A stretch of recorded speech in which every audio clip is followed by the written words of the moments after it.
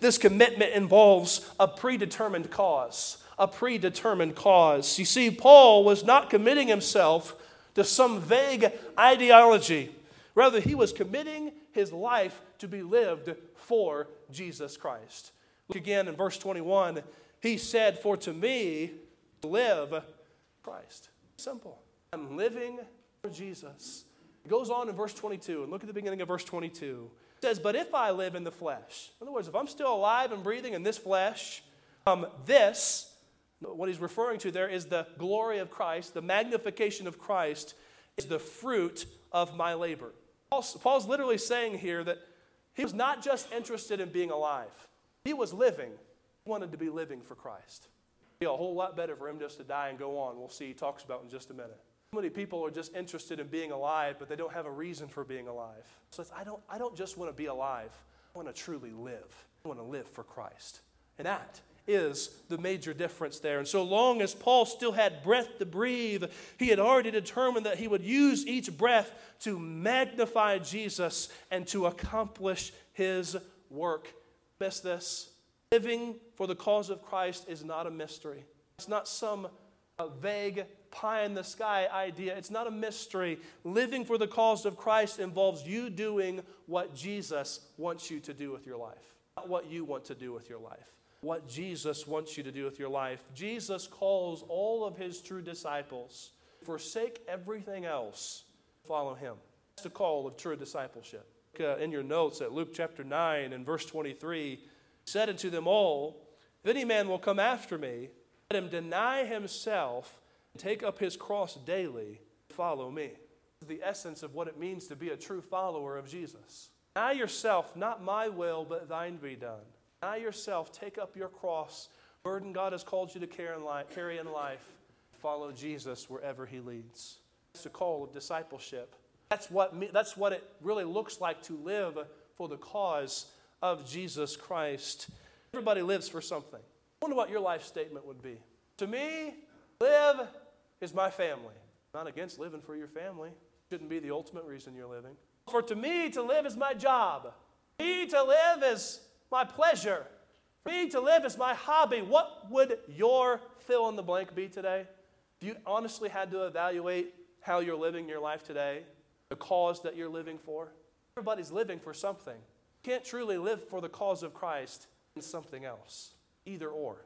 Jesus made that clear to us in the Scriptures. We could put it this way. You can't follow more than one leader. I don't have time to illustrate this, but I could bring a couple people up here, ask them to start going in different directions. I love to do this with young people especially because I'll bring one cocky young person up here, feels like they can do anything. Then I have three people go in different directions and I ask them to follow all three of them. Possible. We want to live our life like we can follow Jesus some of the time and follow something else other of the time and work. Convicting question Jesus asked in Luke chapter 6 and verse 46. He said, "Why call you me Lord, Lord, or Master? You do not do the things which I say." Would you like it? Going to work tomorrow, the boss asks you to do something. You say, "I don't want to do that." You keep your job very long? Why not? Jesus is your Lord. If he's your master, are you doing what he asks you to? You're doing your own thing. You're not living for the cause of Christ. The Apostle Paul makes it very clear that he had a predetermined cause for which he was living, and that wasn't for himself. That was for the cause of Christ. And the greatest motivator we have to live for the cause of Christ is that it will result in the glory of Christ, magnification of Christ. There's nothing more significant you can accomplish with your life. Live your life in such a way that God gets all the credit, that God gets all the glory. Is our created purpose, friends. Westminster Catechism put it this way, and I think this is the most eloquent way I've ever heard it put. It says, man's chief end is to glorify God and to enjoy him forever. That's it. Glorify God and enjoy him forever. Friend, that's a life worth living right there. So, the Bible tells us that to live for the cause of Christ will require you to live with commitment. And that commitment necessitates, it involves a personal choice, it involves a predetermined cause, but I want you to see this as well, it involves a preferred conclusion. Preferred conclusion.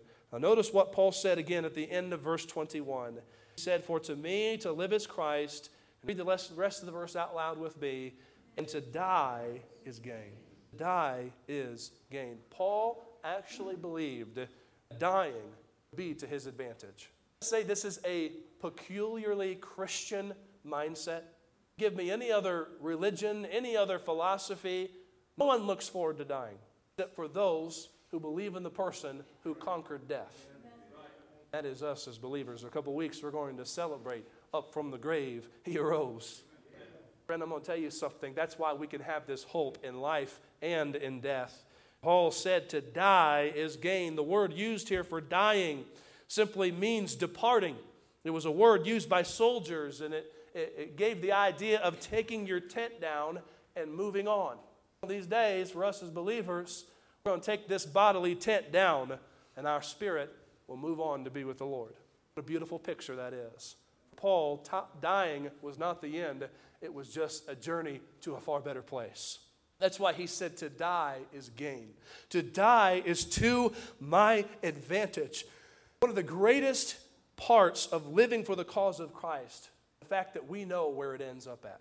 The Bible says in 2 Corinthians 5 and verse 8 that to be absent from the body is to be present with the Lord. And most people in this society today, they dread the thought of dying. They dread the thought of standing before God. But boy, for those of us that truly believe in the finished work of Jesus Christ, we don't have to dread that day. We can look forward to that day with confidence. To die truly is gain. What a blessing that is. So if you're going to live your life for the cause of Christ, that means you're going to live with confidence. It means you're going to live with a commitment. But a third thing I want you to see is that it will mean you will live with a conflict. You will live with a conflict. And look at verses 22 through 24. We have to hasten on the rest of this. Verse number 22. If I live in the flesh, this is the fruit of my labor. What I shall choose, I wot not, or I am not going to make known to you. That's what is talking about. For I am in a strait, a dilemma betwixt two, having a desire to depart and to be with Christ, which is far better. Nevertheless, to abide in the flesh is more needful for you. Paul had a conflict between a desire and a demand.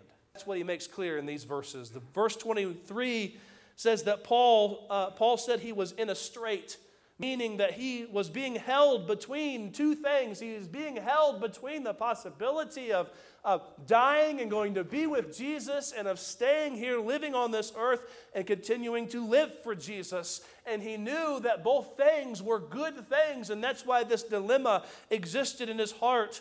One person translated Paul's words here as being, I am held in suspense on both sides. Paul didn't know if he was going to die or if he was going to live. And in a real sense, he was in suspense about what was going to happen next. In the middle of his determination to live for the cause of Christ also meant that he had to live with this ever-raging conflict in his heart. And you know, the longer you live for Jesus, the more real this conflict will become in your heart. Let's just think about it for a few moments. On one side of this conflict, we see, I want you to note this down, there was a desire to depart. Desire to depart. Verse 23 again, the apostle said, for I am in a strait, a dilemma between two, having a desire to depart and to be with Christ, which is far better. Paul, he had a longing to be set free from this life, to be with Jesus. Have you ever had this longing in your heart? Romans chapter 8 makes very clear that all creation is groaning. All creation is looking forward, longing for the day when Jesus is going to come again and set everything right that has been wronged in this universe. And if you've been saved for any amount of time, it won't take long for you to understand the desire to depart and to be with the Lord. And it's just getting sweeter and sweeter every day, walking with the Lord for me personally. And Paul identifies with this, and one of the reasons he gives for why departing was so good, because he knew departing meant that he was going to go be with Christ. I don't have time to develop this like I'd like to, but you go and read 2 Corinthians chapter 12. Paul indicates that he actually had an experience of going to heaven, vision. He got a taste of what it was like to be in glory. Boy, to his dying day, thought of going to heaven just kept getting sweeter and sweeter because he knew a little bit, he had a little glimpse of what was waiting for him there. He had this desire to depart and to be with the Lord. And the Bible says in Romans 8:18, "For I reckon that the sufferings of this present time are not worthy to be compared with the glory which shall be revealed in us." Boy, it's a fascinating thing to think about going to heaven. Streets of gold, gates of pearls. Jesus said he's preparing a mansion, a dwelling place for those of us that are going there. That's not the best part. It's good to think about the loved ones we'll see there and the saints who have gone on before us. I'm looking forward to seeing Abraham, Isaac, Jacob. I'm looking forward to seeing Paul. I'm looking forward to seeing John. So many people in the scriptures I'm looking forward to see. Oh, that's not the best part of heaven. The best part of heaven, you get to be with Jesus. That's why Paul said, I can't wait to depart, be with Christ. Because that's far better. Far better. The word's far better. I got a kick out of this as I studied it this week. The word's far better there in verse 23. The literal translation of that in the Greek, it means much more to a greater degree better. Okay? Actually, some words in the Greek that aren't as clearly communicated in our English translation here, but much more to a greater degree better. I think Paul was trying to make a point. It's all going to be a whole lot better than what we have down here. He had the conflict between a desire to depart, and the other side of this conflict was a demand to delay.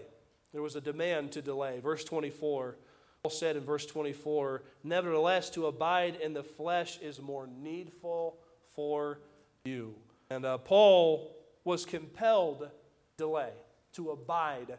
That word abide still, it's talking about staying here, tarrying on, to tarry down here and not hasten going on to heaven. And so Paul was compelled to tarry on in this life because it was more urgent or needed for the people to whom he was ministering. One person put it this way: Paul was controlled by what was best for others, as opposed to what was best for himself. He longed to go, but he was willing to stay if it would be a help to other people. Wait, I'm running out of time, but let me just share my heart with you on this because the Lord let me walk this path again this week, and it just reminds me of what Paul's talking about here. As a pastor, I have been able to walk down this road with many faithful believers in their final days. It has never ceased to amaze me, the faith of God's people. Remember Miss Edith Chappell?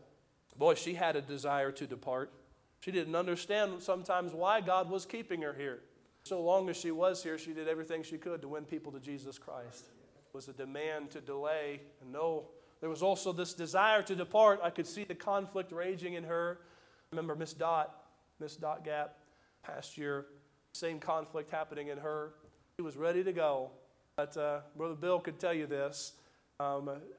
She said she came back because my Bill needed me. She didn't leave until she had peace that Bill was ready for her to go. The same conflict was there. This past week, got to see it in Dave Johnson.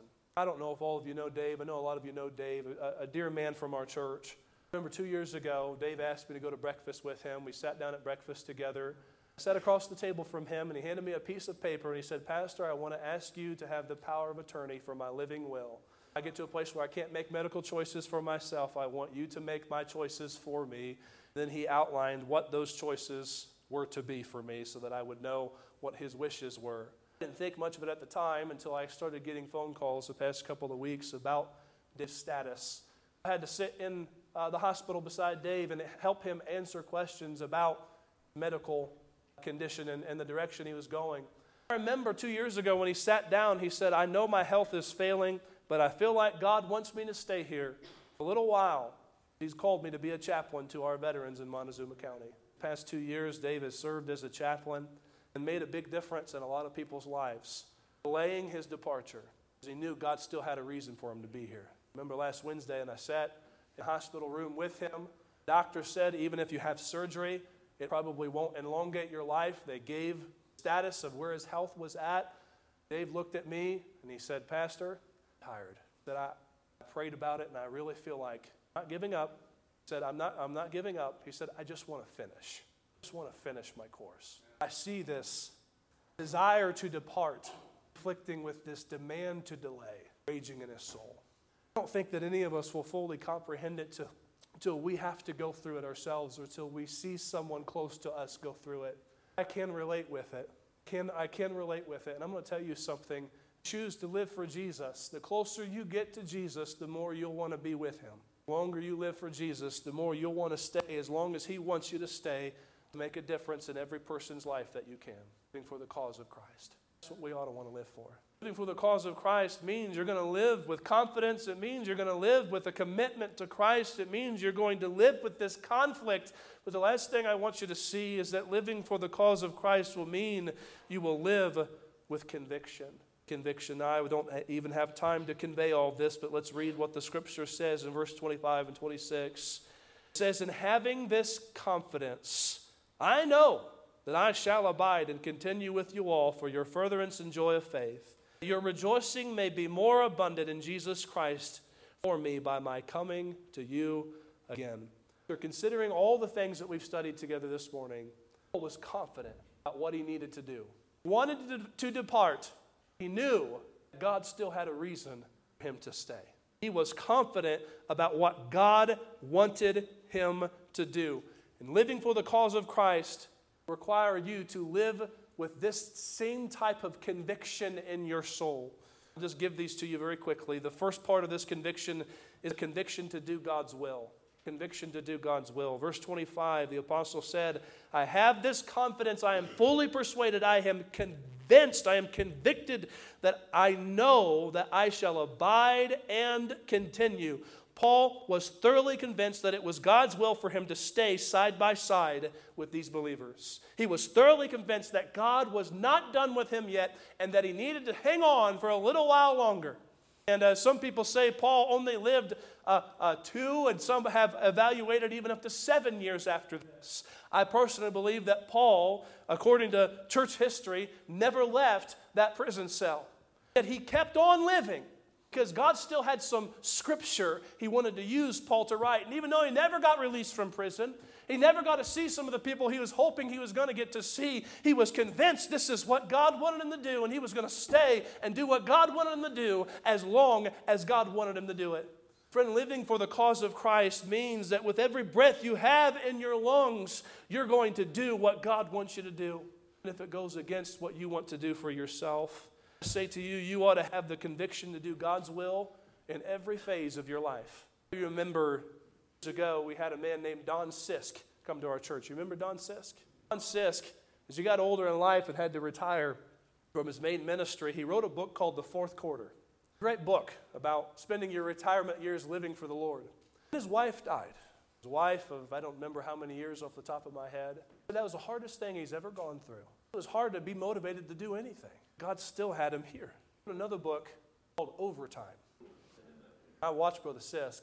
He just decided, I don't know why God still got me here, but as long as God's got me here, I'm going to do what God wants me to do. I'm going to live to accomplish God's will. And that man travels. He's in his upper 80s. He still travels, and he preaches, and he hobbles about. I'm telling you something, he's making a difference for the cause of Christ. He's convicted. He's convinced. He has this conviction to do God's will, and God help us to have that as well. Not only is there a conviction to do God's will, there is a conviction to be about God's work. Verse number 25, again, the Bible says, "And having this confidence, I know that I shall abide and continue with you all," listen to this, "for your furtherance and joy of faith." The word furtherance means advancement. Joy of faith speaks of the Christian experience. Paul was convinced God wanted him to stay, help other believers grow in their faith, and experience the joy that comes from living for Jesus Christ. That's why God had him. That's why God wanted him to stay. And boy, you think about the epistles that God used Paul to write as he was sitting in that prison cell. He would write words about Jesus and send these words off to these churches, and these churches would get these letters and start reading about Jesus, and wow, Jesus did this for me. All of a sudden, as they began to see what Paul was writing, their joy was being increased as they learned more about Jesus Christ. Their faith was growing as they learned more about Jesus Christ. And suffice it to say, as we consider Paul's example here, that there is a reason that God doesn't take us right to heaven as soon as we get saved. Sometimes I've wondered that. Why don't we just go right to heaven after we get saved? Seems like to me it'd be a whole lot easier. He leaves us down here so that we can preach the gospel to others. so we can help others grow in their faith and have what we have in Jesus Christ. 1 John chapter 1, verses 3 and 4, the Apostle John wrote, "That which we have seen and heard declare we unto you, so that you could have fellowship with us. And truly our fellowship is with the Father and with His Son, Jesus Christ. And these things write we unto you, that your joy may be full." John said, I want you to be able to enjoy fellowship with God like I've enjoyed. And I want you to understand the joy that comes in living for Jesus. And so, hey, I'm sticking around for your advancement so you can grow in your faith. I'm sticking around so that you'll understand the joy that comes in living for Jesus. And how often, well, let me just put it this way. A lot of times it's a rare thing for a person in their latter years to have a joyful spirit. Let's just be honest. Grumpy is more what it's like, okay? Find a person who's finishing their course with joy. Something only God can do. That's what Paul wanted to spread about to other believers as he continued on in his race. He had a conviction to do God's will, a conviction to be about God's work. The final thing I see is that he had a conviction to encourage God's worship. His worship, verse 26, that your rejoicing may be more abundant in Jesus Christ for me by my coming to you again. Summarized by saying, what Paul is speaking of here is that he wanted his life to give other believers even greater reason to glorify God. The word rejoicing is not the typical word used for rejoicing in the New Testament. It is actually a Greek word, kukema, speaks of bragging or boasting. What Paul was saying is, as long as I'm living here, I want to keep giving you more and more reasons to brag about Jesus. Okay? As long as I'm living, I want to keep writing to you and telling you how great He is.